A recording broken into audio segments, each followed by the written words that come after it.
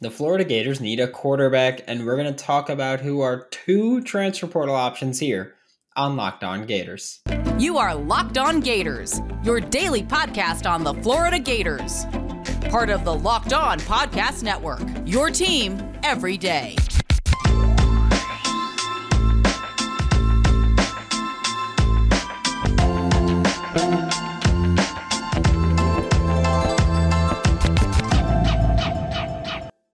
Hello, and welcome back to another episode of Locked On Gators, part of the Locked On Podcast Network, your team every day. Thanks for making Locked On Gators your first listen of the day. We're available daily and free wherever you listen to podcasts.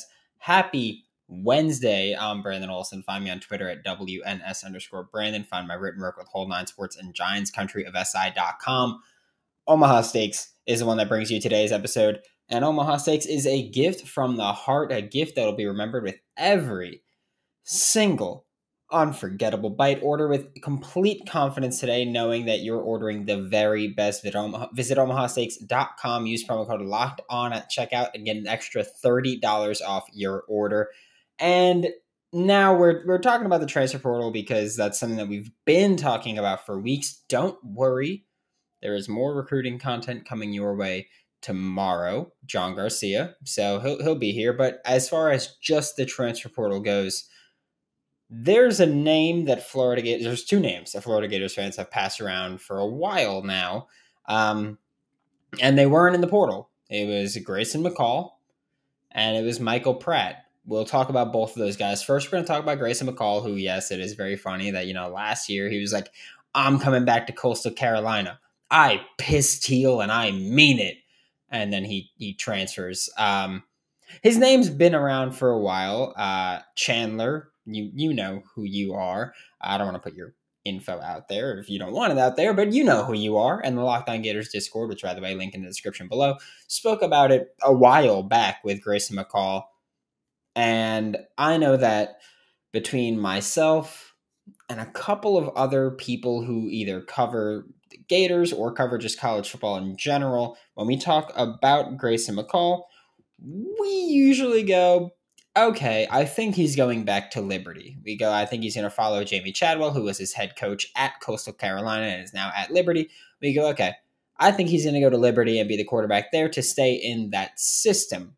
Which, again, I think that's what's going to happen. I hope it doesn't. I want him in Gainesville, but I think that's what's going to happen. I know a lot of people think that's what's going to happen. But I also feel like so much of that is just us saying a coach left the program, and then the starting quarterback, who was incredibly successful with that coach, also hit the transfer portal. So he's probably going to follow suit, right? Maybe. But I also think that not enough people are talking about Grayson McCall for the past couple of years has dominated at the Group of Five level. Maybe now he wants to take that step up to the Power 5 level, which is what I think might happen also. And I get it as far as talking about Grayson McCall. I think when you talk about Grayson McCall, the first thing people bring up is Coastal Carolina is a triple option offense. It's not necessarily. There are some triple option wrinkles in there. I would call it more of an RPO heavy offense with the triple option being involved in that. But yeah, I don't think that they're a triple option offense. Maybe it's also just based on the description where maybe you consider a triple option offense just a team that does it a lot. I know that myself and a lot of other people usually consider it triple option as that's their main thing, in which case I don't think that's the case with Coastal Carolina. Again, they involve the triple option, but this is a team that still throws the ball a normal amount of times. They threw the ball only 4% less than Florida, so is Florida an option type of offense? Obviously, no. They just run the ball a lot. But Coastal Carolina, they throw the ball as well. As far as also the triple option, Anthony Richardson ran the ball more than Grayson McCall. Not just, Anthony Richardson scrambled more or whatever it is. No. Anthony Richardson had more designed quarterback runs or option runs and keepers than Grayson McCall had. So it's not just like, oh, well, Anthony Richardson scrambles more. Nope, because guess what? He had more design runs as well. So that kind of takes that one out. Because I don't care. I don't care what a defense does. If you run a triple option offense, your quarterback's going to have a lot of design carries, right? Grayson McCall didn't. As far as also just translating to this system, I think that, and Seth Varnador did a great video talking about the passing concepts, which we've been talking about, by the way, of like, Billy Napier does a good job of calling NFL plays. I've been talking about this in the Locked On Gators Discord forever, where even the simple things like just the formation that they come out in, Billy Napier does the things that NFL teams are doing, that the Rams, who just won the Super Bowl last year, granted they suck this year, who just won the Super Bowl last year, are doing offensively. Like, he does things that the 49ers are doing, that the Dolphins are doing. He does all these things that NFL teams that are successful offensive teams are doing. It's just, one, the execution sucks, or two, when he's calling those plays is the issue. So I think when you look at it and you go, okay, well, if execution can be better, that'd be awesome, because this is a very close to NFL scheme where it's just a matter of the execution and when plays are called. Anthony Richardson threw the ball more for screens than Grayson McCall did, by the way. I want to point that out because I know someone else was also like, oh, well, Coastal Carolina throws a lot of screens. AR threw more, and more just generally behind the line of scrimmage passes. I think the thing where people get confused with Coastal Carolina is they're a creative offense that uses a ton of motion, ton of pre-snap motion. They do some gimmicky things. Gimmicky, we'll put in air quotes, because one, I love air quotes. Two, I don't think it's necessarily gimmicky as much as it's just strategy with the orbit bubble, and you fake the handoff, and then you have or not even fake the handoff, then you run that option, and then you have the option to pitch or keep it or throw it somewhere. And there's a lot that could happen with that play. So I don't think it's gimmicky. I just think it's really creative, and there's a lot of different wrinkles to everything that Coastal Carolina does with Jamey Chadwell. And I think that's one of the reasons people think it's a triple option or it's just a gimmicky offense. Gimmicky offenses aren't that successful for the years that Coastal Carolina has been successful offensively. So that's not a thing.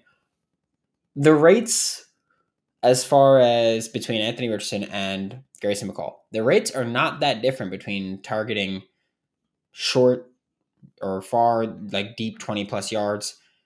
It's not even that different medium. It's just Grayson McCall throws a lot more in that 0 to 9 yard range. And obviously a little less everywhere else. And he throws a lot more in that 0 to 9 yard range, which I don't care about that. I mean, he's doing it in Coastal Carolina. Give him some SEC caliber weapons. Let him throw that to Aiden Mizell, to Eugene Wilson III, Ricky Pearsall, and just let them run, right? I mean, I'm cool with that. I don't know if you guys are. I'm cool with that. Also, just talent-wise, because I know that I spent this whole time talking about scheme. Talent-wise, Grayson McCall could make any of the passes that Billy Napier will ask him to make. His arm is not nearly as strong as Anthony Richardson's, but he's still got the arm talent to make the throws needed. He's not going to be zipping these 15-yard out routes, and he's not going to be throwing the 60-yard bombs, but he can make every throw that this offense needs him to make, and that's an important part. I want him in Gainesville.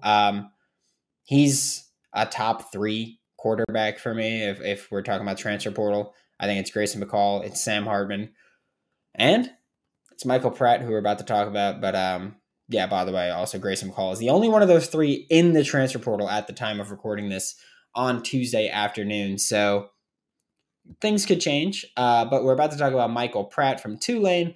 But first, before we do that, today's episode of Locked On Gators is brought to you by Omaha Steaks. The holidays are here. Achieve gifting greatness when you give the gift of perfectly aged, tender, and delicious Omaha Steaks. The steak experts at Omaha Steaks have put together special curated gift packages to help take the guesswork out of gifting and make you a holiday hero. I know I do it every year because Omaha Steaks is with us pretty much every year, and it makes me seem really awesome and They love meat, Send an assortment of mouthwatering favorites guaranteed to impress, like the legendary Butcher's Cut Filet Mignon, air-chilled boneless chicken, which I like boneless chicken. I don't know. I don't like to work for my food. I'm sorry. Ultra juicy burgers and even easy to prepare comfort meals that are ready in a flash. I know that's a snap, whatever.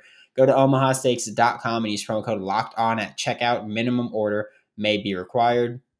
Thanks again for making Locked On Gators your first listen of the day. We're available daily and free wherever you listen to podcasts. Now we're talking about Michael Pratt, and Michael Pratt is someone that I have been digging into for weeks now because rumors have been swirling for quite some time.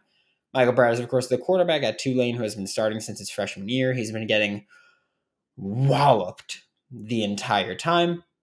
He is not in the portal. He also does have a game against, I believe they play Oklahoma in a couple weeks, but he's not in the portal right now. If he hits the portal, I think he immediately flies to the top of the list for Billy Napier and for the Florida Gators if they don't add a quarterback by then, which it's a little bit of an important distinction to say if they don't add a quarterback by then, because when we're looking at the bowl games, look, the transfer portal waits for no man, right? And you're looking at who does Florida want to add, who could Florida add, and they play on January 2nd. January 2nd, which means that you've got to wait another 3 weeks to even find out if Michael Pratt is going to hit the portal. And if he does hit the portal, you then have to convince him to come to Florida. I think that Florida's the top of his list. I think he's the top of Florida's list if Sam Hartman doesn't go.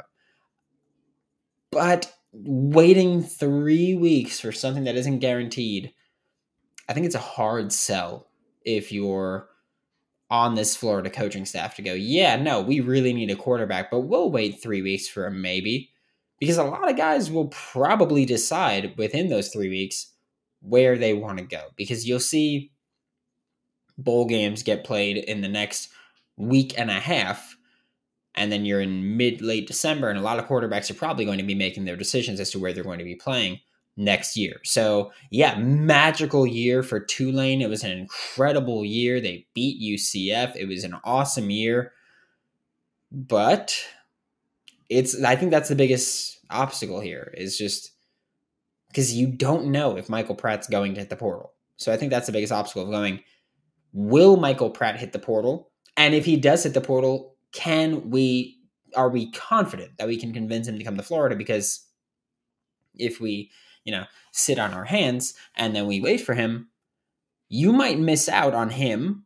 And because you were waiting on him, you might miss out on other portal quarterbacks as well. And you might be not screwed for 2023, but it's not an ideal situation to have Jack Miller III, who we'll see what he's about this weekend. But you have Jack Miller III, Max Brown, and Jaden Rashada as your main starting quarterback options. And let's be honest, I don't think many of us are comfortable with that looking at it. Looking at how Michael Pratt compares with Tulane and Florida, just scheme-wise, because we did it for Grayson McCall, Tulane actually throws more screens than Florida and Coastal Carolina. Tulane throws more screens. So, yeah, that's what it is. I think the difficult part about projecting Michael Pratt stepping up to the SEC as opposed to Grayson McCall stepping up to the SEC, I think that the Tulane offense wasn't as reliant on Michael Pratt as the Coastal Carolina offense was on Grayson McCall. I will also say, though, that any time that Michael Pratt was asked to shoulder the load, he did it. Like he's done anything he's been asked to. He's been hit relentlessly by opposing defenses, especially in his freshman year. He was just getting walloped and walloped and walloped and walloped, and he was just getting wrecked his freshman year consistently. He's also shown that he can make tight window throws before. I want to say it was against Southern Methodist where he threw a beautiful little rainbow pass just right over the defender, right into the bucket for the receiver, and it was a great ball. It was a great pass, and that's one of the passes where you're going to look at Michael Pratt and you're going to go, Okay, like he could play in the SEC and he can maybe play in the NFL as well, making those tight window throws. But again, he wasn't asked to do it often. Michael Pratt, like Grayson McCall as well, takes care of the football very well. I think Grayson McCall had 2 or 3 interceptions this year. Michael Pratt had 5, if I'm not mistaken. That's taking care of the football. We know this year taking care of the football was a big issue for Anthony Richardson for the first half of the year. So we know that was a big issue for Florida this year, turning the ball over. Neither Michael Pratt or Grayson McCall, the 2 quarterbacks we're going in depth on today, do that. That's not a concern. That is fantastic. If you're looking at this from a Florida point of view, I know people in Tulane love Michael Pratt. He's a leader. He's a hard worker. He's all these things that you want in a quarterback. And I'm not saying that Grayson McCall, Sam Hartman, or Anthony Richardson aren't those things. I'm just saying that I've spoken to people in Tulane that know Michael Pratt and that they've been like, hey, he's awesome. We love him. I'm going to be so sad if he leaves. I will be happy if he leaves, if he comes to Gainesville. And Michael Pratt's not talked about as someone that makes plays with his legs. He's not a amazing athlete, but he's been plenty capable when he's asked to run the ball. I think he's one of those guys where you go, you're not going to ask him to run the ball often. Like, you're probably not going to dial up a ton of QB keepers for him. You might, but you probably won't. But you also know that when he scrambles, he can take off and pick up chunk plays where, Grayson McCall, you expect the run. Anthony Richardson, you expect the run. Michael Pratt's one of those guys where you don't expect the run, but I still think that you have to respect that run. And if you don't, he's going to kill you on it. So Michael Pratt, Grayson McCall, 2 quarterbacks I would absolutely love to have in Gainesville. We'll see if Michael Pratt hits the transfer portal. And again, it's a matter of, does he announce it tomorrow that he's like, hey, I'm going to hit the portal after the bowl game? I don't think he does that. I think if he hits the portal, it will be after the bowl game. And if he announces he's going to hit the portal, it'll be after the bowl game, in which case that's 3 weeks away. The transfer window is only 45 days long. So that's already another 21 days on top of the 8 that we've had. And then you've got a week or 2. I'm probably really bad at math. I'm sorry, but you've probably got a week or 2 to figure out really who you're going to bring in immediately. It's rough. The initial transfer window is that long. So it's going to be a little bit rough there, and we'll see what happens with it. I think that maybe if he tells Florida, if they somehow talk, because we know these things happen, maybe if he tells Florida, hey, I'll commit to Florida and I'll transfer to Florida after the bowl game, but I won't say anything. I'm not going to announce my transferring until after. Maybe that's different. But even then, you're kind of tiptoeing, right? We're about to talk about the tackle situation for Florida, offensive tackle situation, which I'm happy with. I'll say that much. But first, today's episode of Locked On Gators is brought to you by Bet Online. The Florida Gators are currently 9.5-point underdogs against Oregon State this Saturday in the Las Vegas Bowl. I've said it before. I don't know if I'm touching that spread. I still don't know if I'm touching that spread. I do know that I already took the under at 52.5. Bet Online is your number one source for all of your betting needs and sports information. I've been using it for years now. Actually, this March Madness will be 6 years. So it's that. It's got so much, not just basketball, football, not just college basketball, not just college football, not even just sports. You can bet on reality TV, award shows, everything. Head to the website today or use your mobile device to learn all about the trends and action. Check out Bet Online. It's where the game starts. To wrap up today's show, we're talking about the offensive tackle situation in Gainesville, where I wanted to bring this up a little bit because I know that we've got 2023 recruiting and we've got the transfer portal and we've got a lot going on right now. We're talking about Anthony Richardson. Would he declare? Is he going to declare? And then, of course, he did. And Cyrus Torrence, Gervon Dexter, all these guys that declared, Justin Shorter. Richard Gouraige has not publicly announced that he's leaving Gainesville to go to the NFL draft. He has accepted an invite to the Senior Bowl. Also, think it's kind of important to say, just because he accepted an invite to the Senior Bowl does not mean that he is definitely gone. Like, we all expect him to be gone. He talked about it earlier in the year where he was like, yeah, my time's running out in Gainesville. But we've seen players, Gators even, say, I will be at the Senior Bowl, and then go, I got another year of eligibility, which Richard Garage has. So I got another year of eligibility. I'm going to come back for one more. Jeremiah Moon, I believe, was the most recent Gator that did it. He said that he'd be at the Senior Bowl. Then he decided to come back to school. Then he went to the Senior Bowl the next year, which was this past year. And if I'm not mistaken, he got injured and couldn't compete in it, which really sucked. But he was the most recent Gator to do that. It happens every year with a lot of guys where they go, I'm going to be in the Senior Bowl, and then they come back to school instead, which is fine. That's something where if a player goes, yeah, I'm going to accept the Senior Bowl invite because I know that in my back pocket I could always go back to school until it's too late. I will say I think Richard Garage going to the Senior Bowl and going to the NFL draft, I think it's the ideal scenario for the Florida Gators. I've been saying all year that, or not all year, but pretty much since week 3-ish, that I think Richard Garage is the second best offensive tackle on this team. I think Austin Barber has shown that he is the best one. I think that with another offseason of Austin Barber at left tackle and Michael Tarkman at right tackle, I think that you're looking at Richard Garage being either the second or third best tackle on this team. I just prefer at that point, you go, okay, well, we've got some.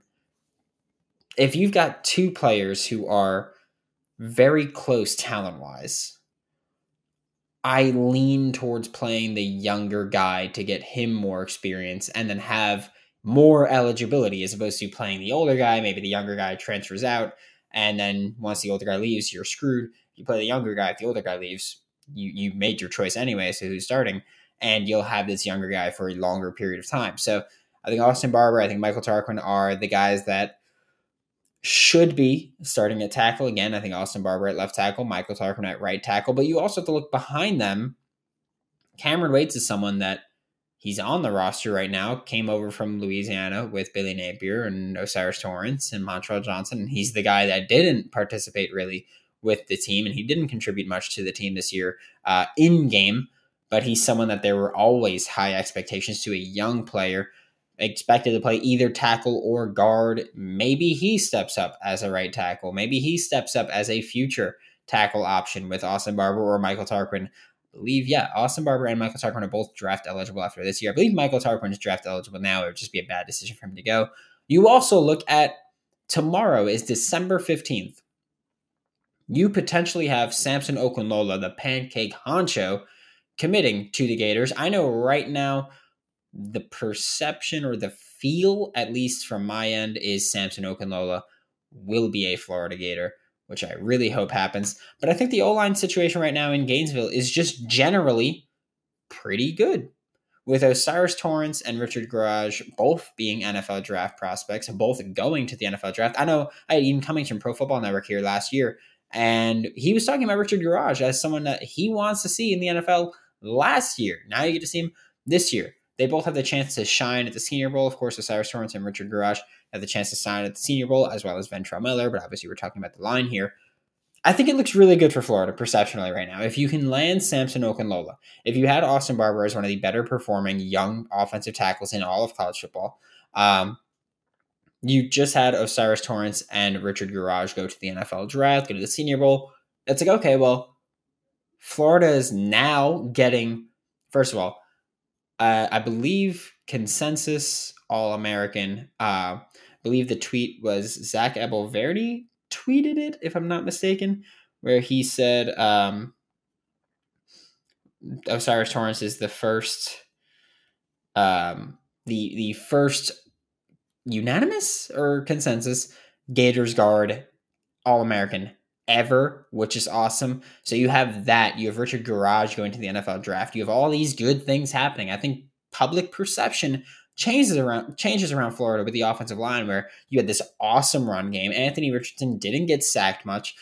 It starts looking like Florida could produce some quality offensive linemen.